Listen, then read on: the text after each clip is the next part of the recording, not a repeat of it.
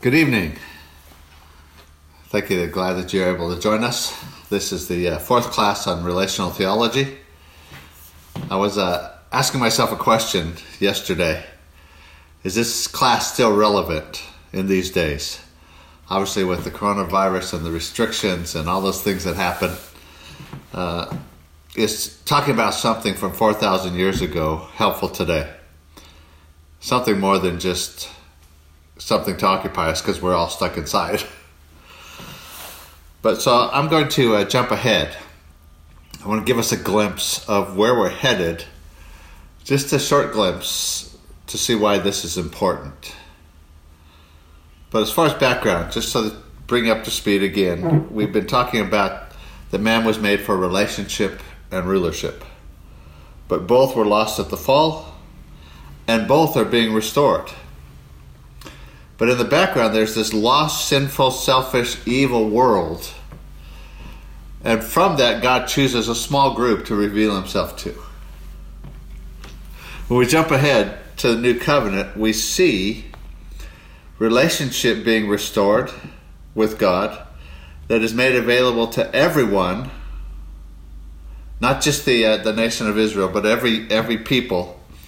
And that's just totally radical. We'll see in a little bit. But we also see the kingdom of God impacting all of our lives. So the relationship aspect is that everyone can be restored into this intimate relationship with God, and the rulership aspect is the extension of the kingdom of God that impacts all of life. I want to just take a few moments and look at the new covenant in the context of the Hellenistic world. Hellenistic world was basically the world view of the Romans and the Greeks. See, we often see the New Covenant in light of Judaism and the religious legalism it had become, but rarely in light of the Hellenistic world, that of the Greeks and Romans. So let me just give you a quick kind of short summary of some of the Hellenistic worldview so you can just see the contrast between that and the kingdom of God, which is where we're heading to in our class. The Hellenistic worldview had this belief that nothing changed. They believed the universe was eternal. In fact, their word for the cosmos meant unchanging beauty. And so there was no changes. Nothing could change. A Greek philosopher named Parmenides summed it up and he said, "What is true cannot change." Which is really good if you're talking about math. 2 and 2 equals 4. It always equals 4. But it's not true when you're talking about people. He then went on to say, only the true is real. Therefore, whatever changes is not true or real in the Greek worldview. So they had this unchanging order. The problem was that they believed that the ruling class was better than everyone else. That was the order of the universe. The things, the universals, as Plato referred to them, meaning the heavens and all those things that were higher were of greater value than those things that were lower, the material realm. And so this kind of played out in their view of how people related. So the bottom line is that people were not equal. And therefore, there was no rights for the poor or slaves or the lower class. It was a very cruel world. If a slave owner decided to kill his slave, nobody actually cared. There was no appeal. There was no rights. It was like he dismantled a chair. He loses out on it, but there's absolutely no place. In fact, there wasn't even a legal system that related to the poor, to the slaves. It didn't enter their world at all. It was such a cruel place that when the Roman army came and destroyed Jerusalem in AD 70, Josephus, a historian, says that 1 million Jews died in a single day. as the Roman army destroyed Jerusalem. The problem is, in Rome, nobody cared. I'm sure the Jews cared, but in Rome, that's just what happened. Conquering armies had the right to destroy those that they overpowered. In fact, the very concept of virtue, Plato's concept of virtue, came from a Greek word meaning virility, really. It's not virtue as we think of it, but it was really much more strength, conquering, man overpowering.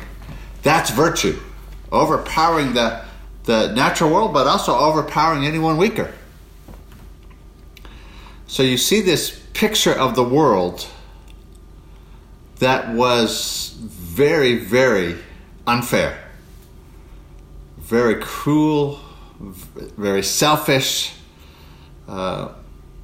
Armies would overpower weaker people and do whatever they wanted, and there was no form of appeal. There was no such thing as a international court of law. Law didn't apply to most people.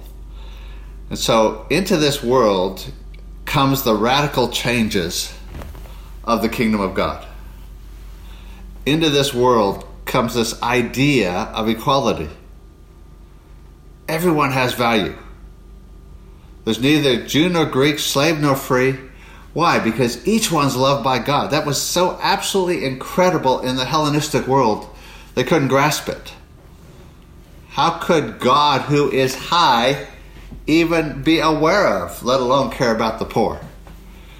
Into it brought this concept of leadership, leadership not by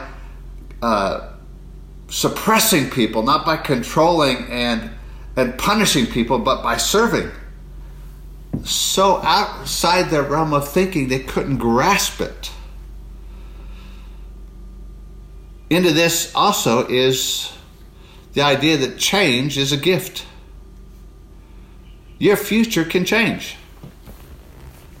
Rather than going to hell, you can go to heaven. And if it can change that way, maybe your place in society can also change. So into this unchanging concept comes this hope of change to people. There's another aside that came with this, and that is that the body is not the enemy.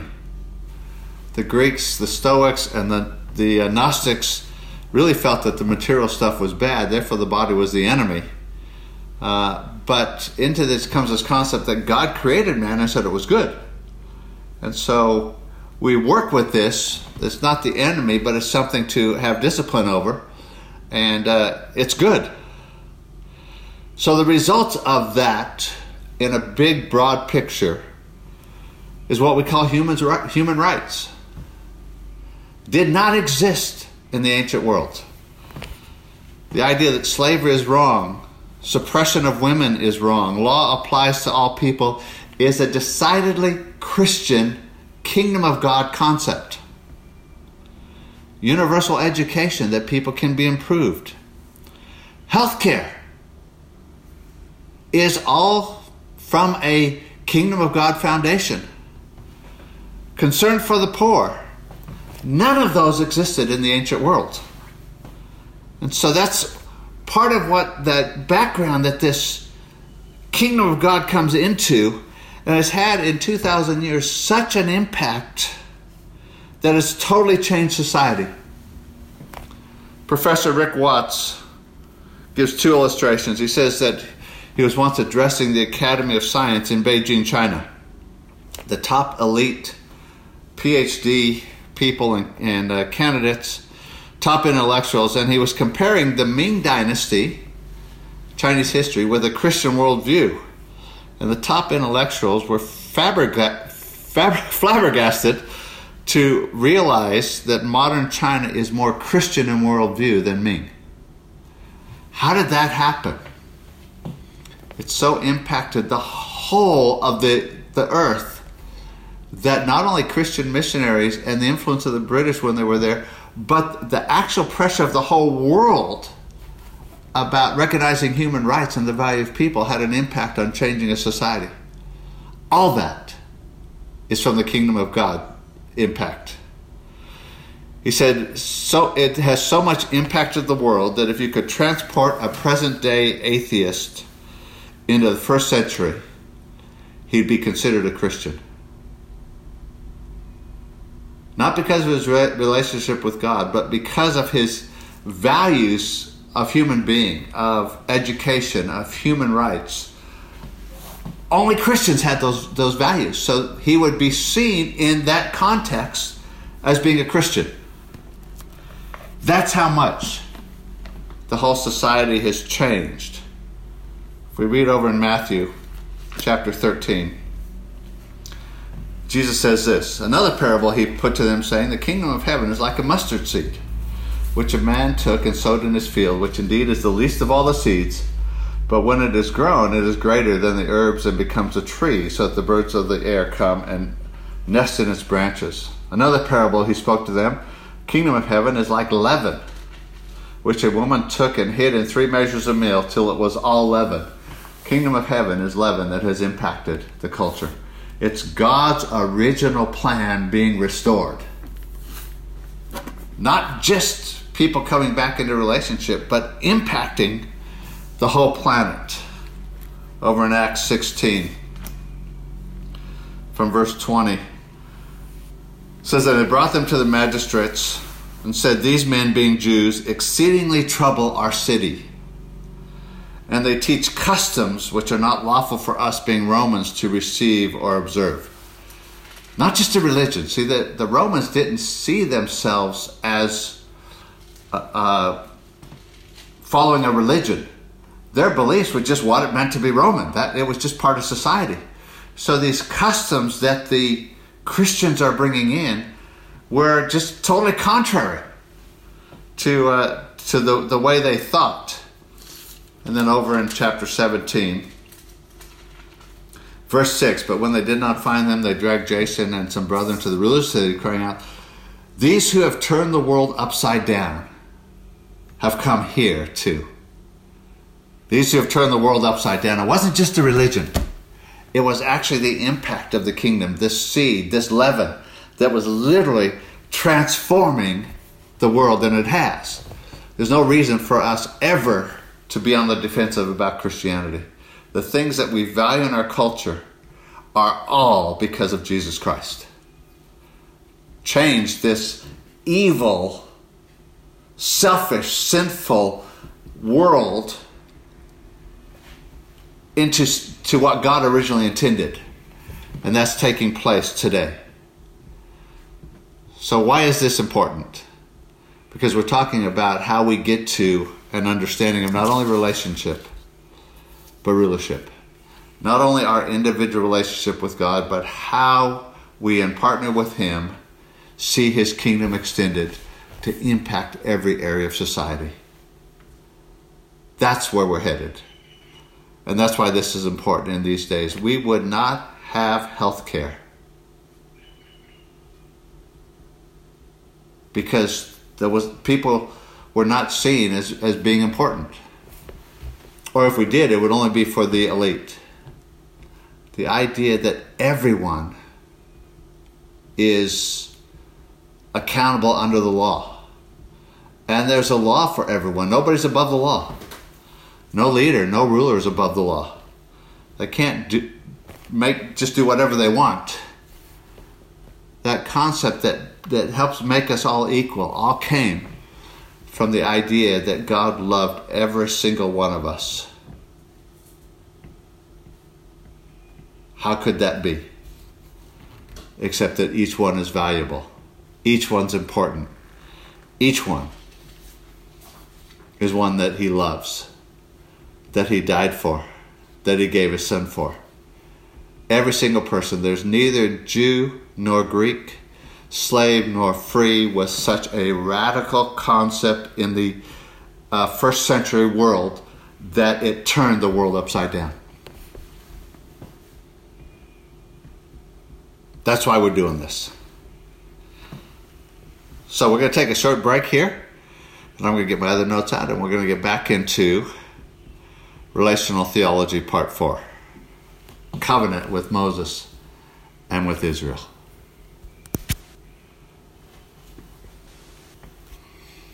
Okay, welcome back. I'm aware my wife reminded me that I was speaking very quickly. Okay. Too much excitement and too much caffeine.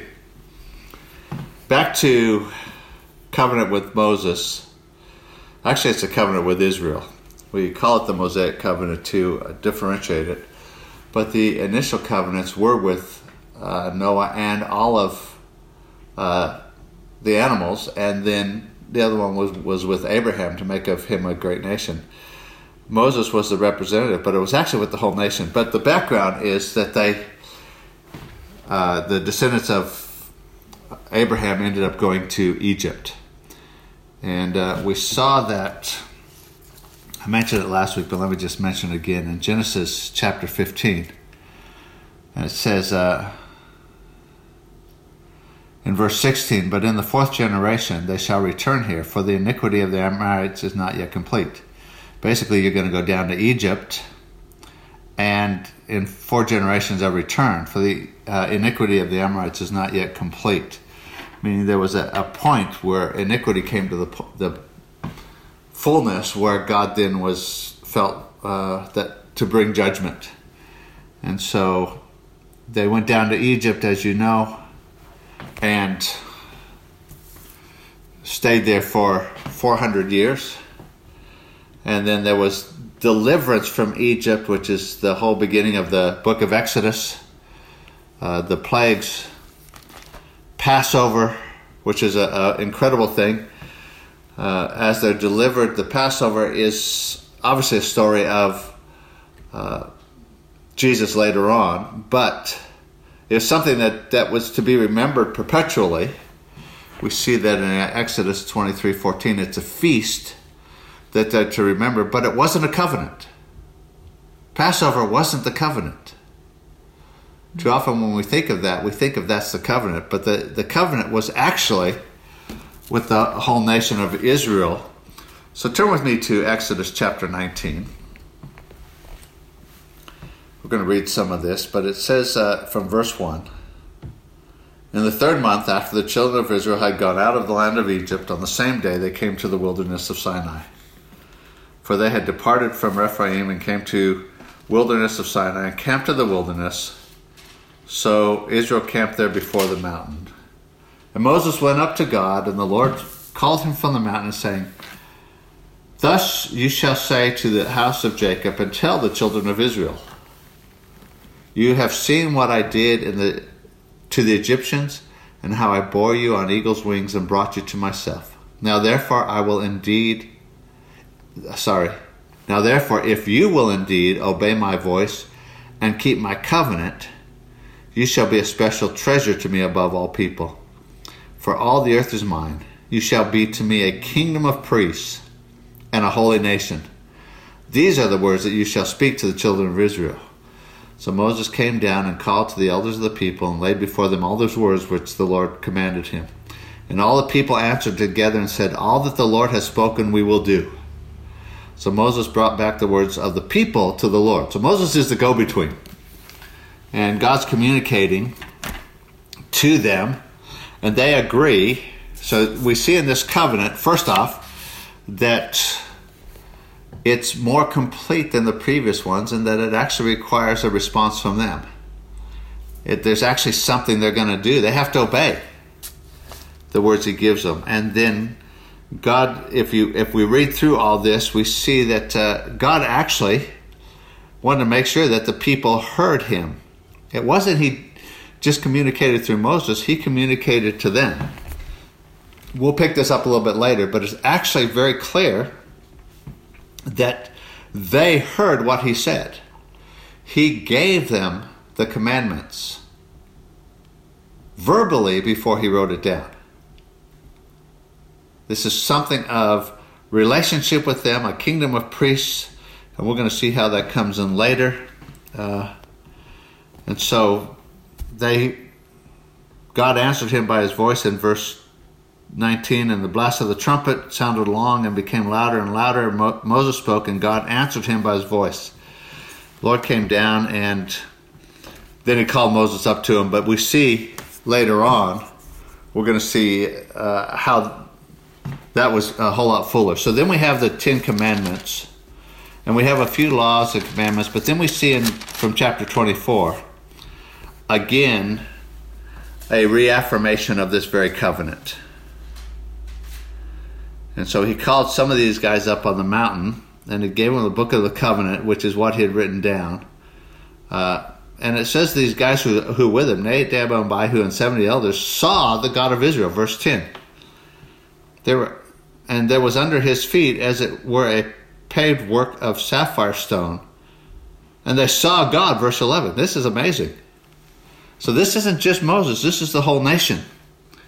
And we see in that the confirmation again of the covenant and the feast, but we see the sight of the glory of the Lord was like a consuming fire. That's the beginning of a revelation, or part of a revelation of God's holiness. And so we're going to come back to that in a little bit. But over in Deuteronomy chapter 5, we see something similar. It's almost a review. Verse 2, and the Lord our God made a covenant with us at Horeb. And God did not make this covenant with our fathers, but with us, those who are here today, all of us who are alive. And the Lord talked with you face to face on the mountain from the midst of the fire. So he's stressing again that they heard God. In chapter 7, verse 1, the whole thing, the Lord your God brings you to the land which you're going in to possess.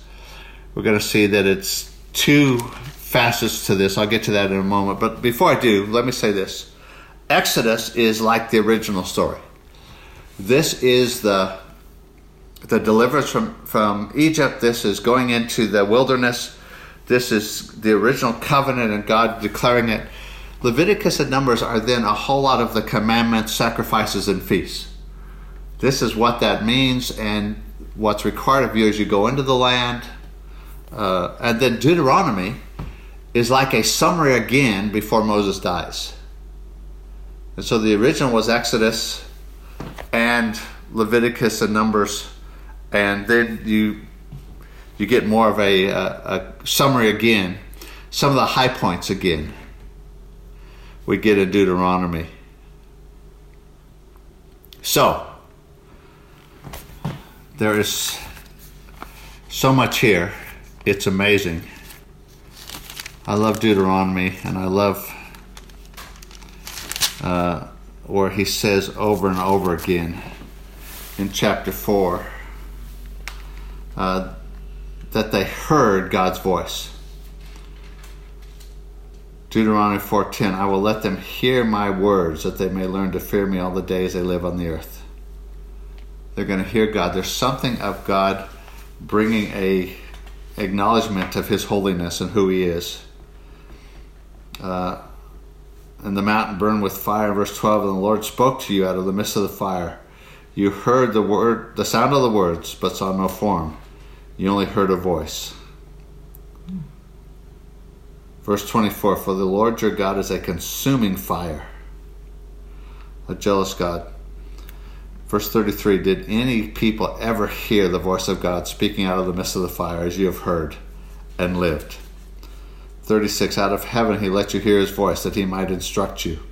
On earth he showed you his great fire, and you heard his words out of the midst of fire. Just in case we didn't get it, the Ten Commandments were not just written on stone. Contrary to the popular movie with Charlton Heston, God spoke to people. He was looking for a kingdom of priests. Everybody. It indicates something of not only the commandments and the things that are important to take the land, but this thing of relationship we've been talking about. So I want to say this covenant we see has two parts. There's the relationship side, and then there's the rulership side. The relationship side is how we interact with God. It's signified by the tabernacle, chapter 26 of Exodus. After they reaffirm that covenant, chapter 25, he goes right on and tells them about building a tabernacle, a place for him to dwell. It indicates God's presence among them. And so that's the sign of the relationship. The land, the promised land, is the rulership side. It's how do we live with each other? How do we get along? How do we be different than this evil world around us, this cruel world? How do we acknowledge through commands, feasts, sacrifices that we live there? It's God's but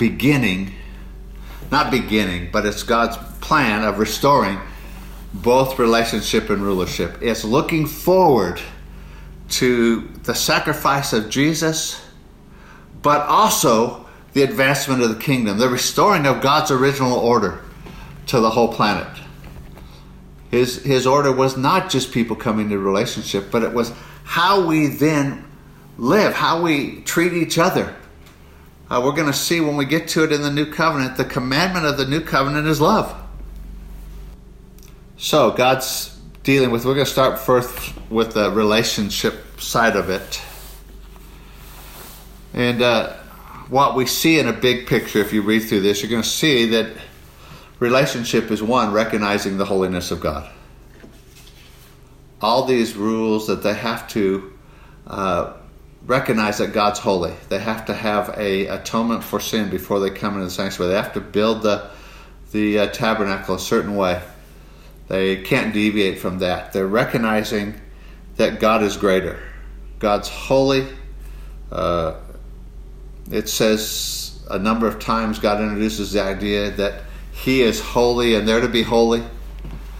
They're a people called out of the world, not to be affected by the world, but they're to be different. And God's instituting something in His people that we have to recognize His holiness. We're going to deal with that a little bit later. I don't think we're going to get to it today because of my initial intro that I got sidetracked on. But not only is it recognizing His holiness, but with that comes an acknowledging and dealing with sin. That's one of the keys of this whole thing. And then He brings to us, for the first time, the concept of atonement. Leviticus chapter 16. This is part of those sacrifices and everything. But it's talking about the Day of Atonement, which is basically how we deal with sin. And starting at verse 6, says, Aaron shall offer the bull as a sin offering for himself, make atonement for himself and his house. So the first thing he does before we get into this is that he's got to deal with himself. And then verse 7, he shall take the 2 goats and present them before the Lord at the door of the tabernacle of meeting, and cast lots for the 2 goats, one lot for the Lord and the other for the scapegoat.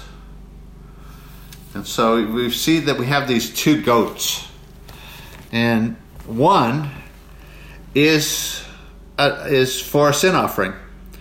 Verse 15, and he shall kill the goat of the sin offering, which is for the people. Bring its blood inside the veil.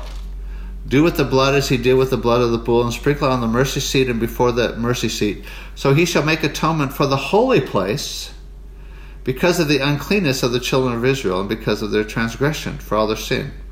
And he shall do for the tabernacle of meeting, which remains among them in the midst of their uncleanness. He's basically saying that we can't come into God's presence with sin. And so there is this sacrifice for sin. Obviously, we know that leads to Jesus, and we'll talk about that later on. Wonderful story. But, verse 21, he says that Aaron shall lay both his hands on the head of the live goat, which is the other one, confess over it all the iniquities of the children of Israel, and all their transgressions concerning all their sin, putting them on the head of the goat, and shall send it away into the wilderness by the hand of a suitable man. The goat shall bear on itself all their iniquities to an uninhabited land, and he shall release the goat in the wilderness. So there's 2 sides. There's this sacrifice for sin, but there's also this transfer of sin and a removing it from them. I'm making a point of that because we're going to see when we come to the atonement, Jesus, which is the fulfillment of this. This is a type, obviously. God's beginning to bring an understanding of what's necessary. We're going to see that not only did Jesus die for our sin, but he removed it. He who knew no sin became sin for us, that we might become the righteousness of God. So God's beginning to show them not only his holiness, which we'll talk about in a little bit, not only sin and atonement, but really that they need some help. Over in Romans chapter 3,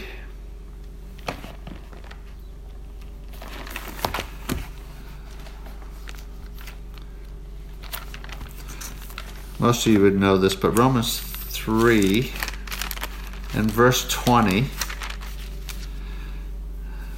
says, I'll start at 19. Now we know that whatever the law says, it says to those who are under the law, and that every mouth may be stopped, and all the world may become guilty before God. Therefore, by the deeds of the law, no flesh will be justified in his sight, for by the law is the knowledge of sin. Galatians chapter 3 and verse 21.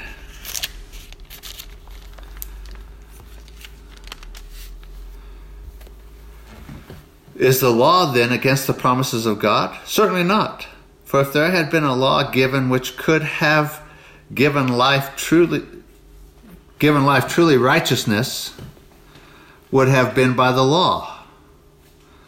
But the scriptures would confine all understand that the promise by faith in Christ Jesus might be given to those who believe. So the commandments were given to give us a knowledge of sin. They were never given by God to justify us.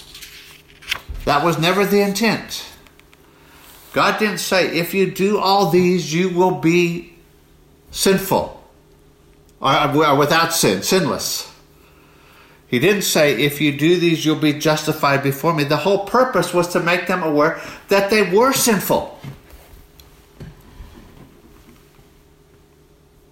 They were given to give us a knowledge of sin.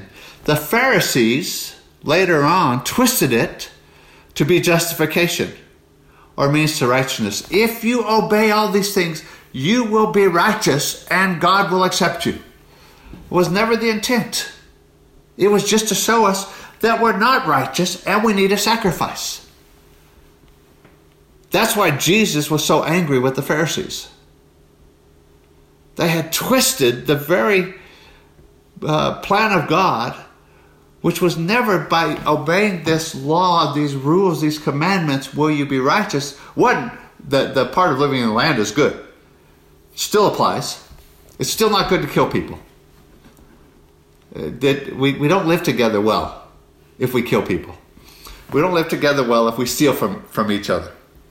All those things about living together well, we're going to get to that later. That's land. But when it comes to understanding God's holiness and sin, his whole goal was to make us understand that we're not righteous.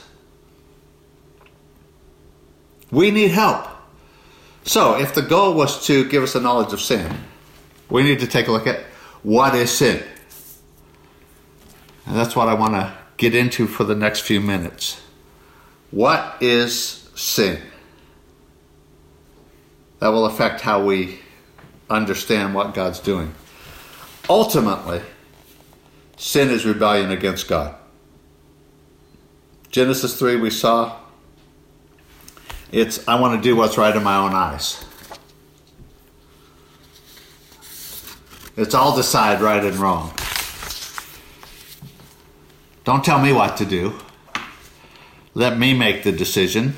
Let me decide good and bad, which ultimately comes down to rebellion. Jeremiah chapter 13. And I could give you dozens and dozens of scriptures, but verse 10 of chapter 13, he says, this evil people who refuse to hear my words, who follow the dictates of their hearts and walk after other gods to serve them and worship them. So he's talking about a heart issue. Ultimately, it's rebellion. Ezekiel chapter 18.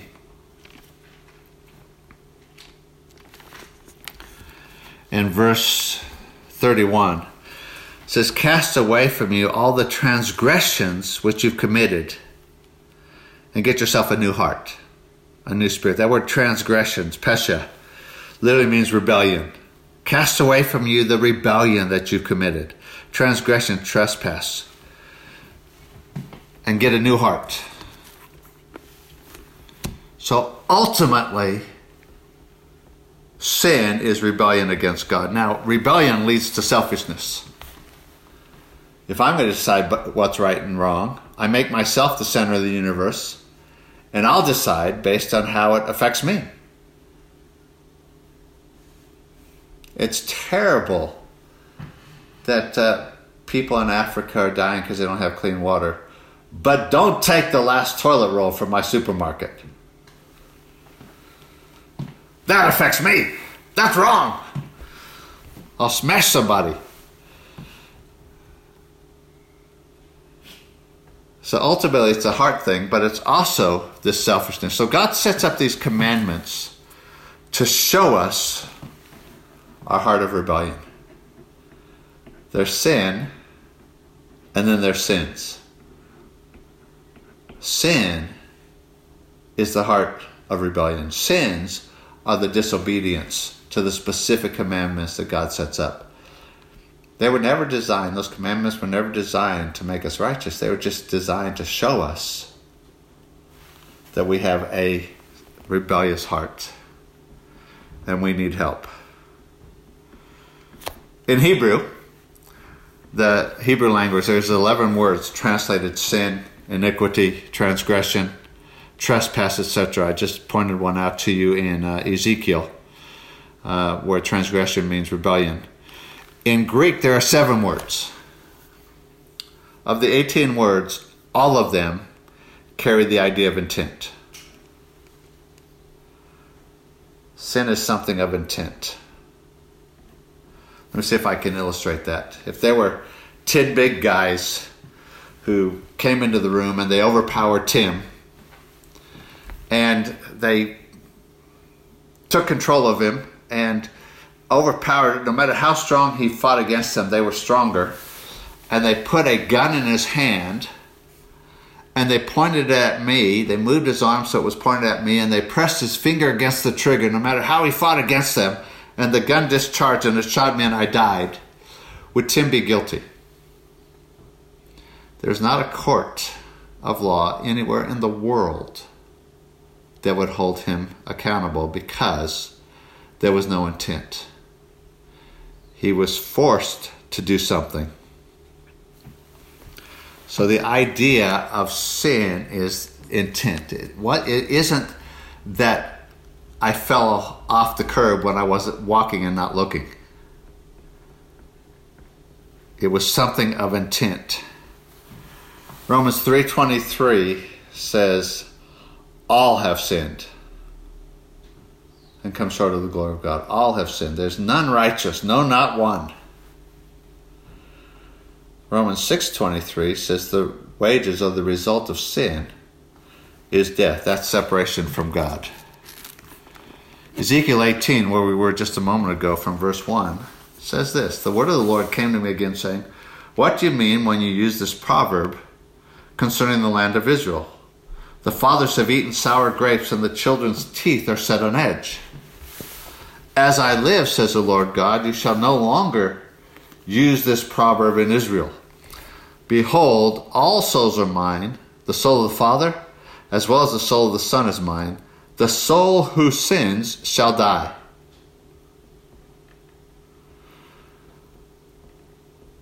Verse 18, as for his father, because he cruelly oppressed, robbed his brother by violence, and did what is not good among his people, behold, he shall die for his iniquity. Yet you say, why should the Son not bear the guilt of the Father? Because the Son has done what is lawful and right, and has kept all my statutes and observed them, he shall surely live. The soul who sins shall die. The Son shall not bear the guilt of the Father, nor the Father bear the guilt of the Son. The righteousness of the righteous will be upon him, and the wickedness of the wicked shall be upon himself. Over in Jeremiah, chapter 31,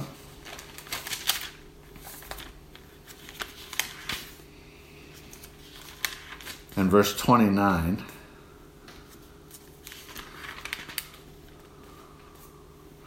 says this again, in these days I shall say no more, the fathers have eaten sour grapes, and the children's teeth are set on edge. Just in case you didn't get it in Ezekiel. But every one shall die for his own iniquity. Every man who eats the sour grapes, his teeth shall be set on edge. And then it goes into the new covenant. But just so you know where that came from, back over in Deuteronomy, in chapter 24.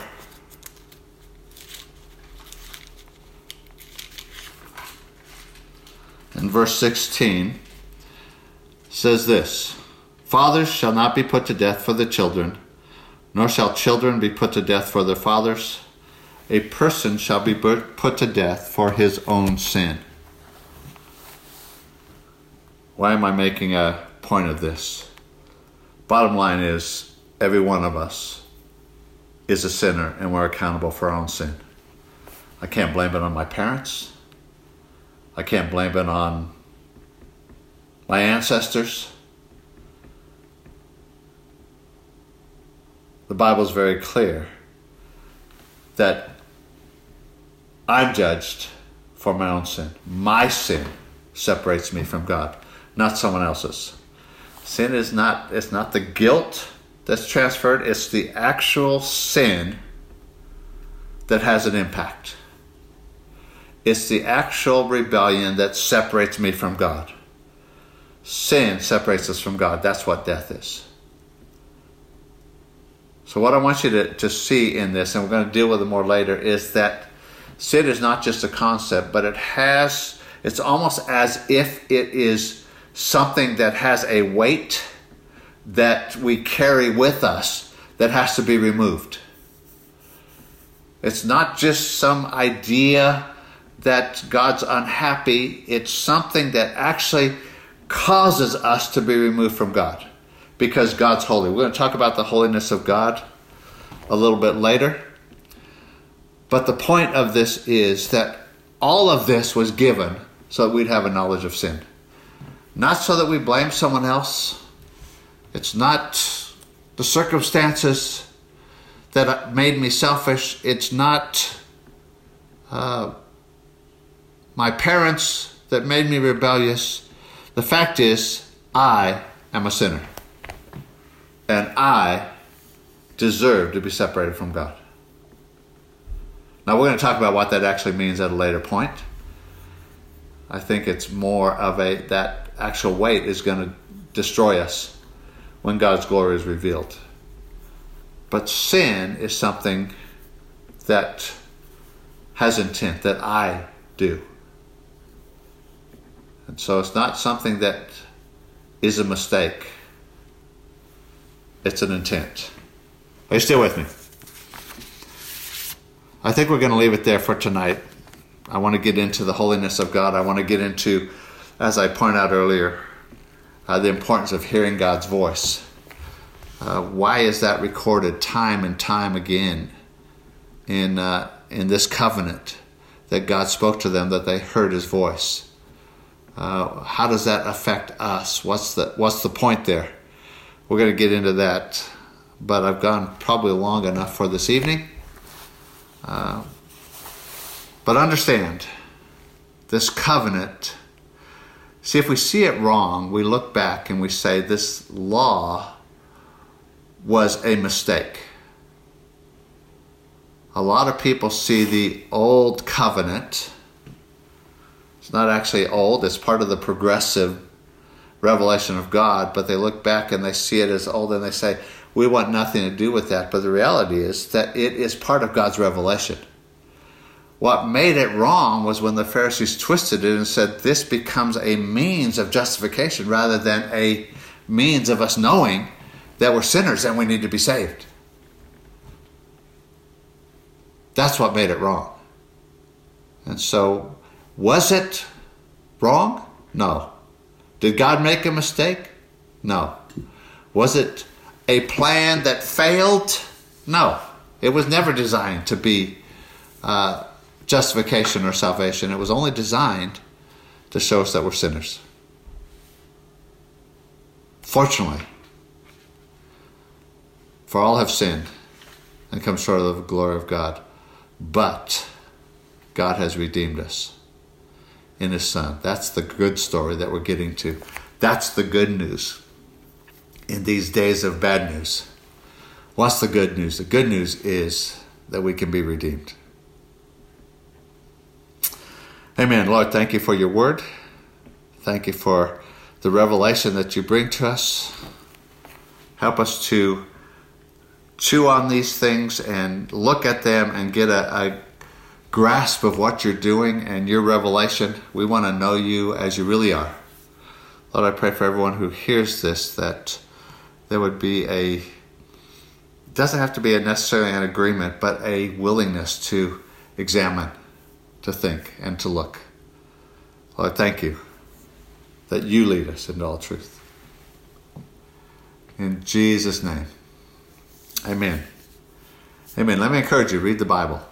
Read this whole section, talking from Genesis through to Chronicles.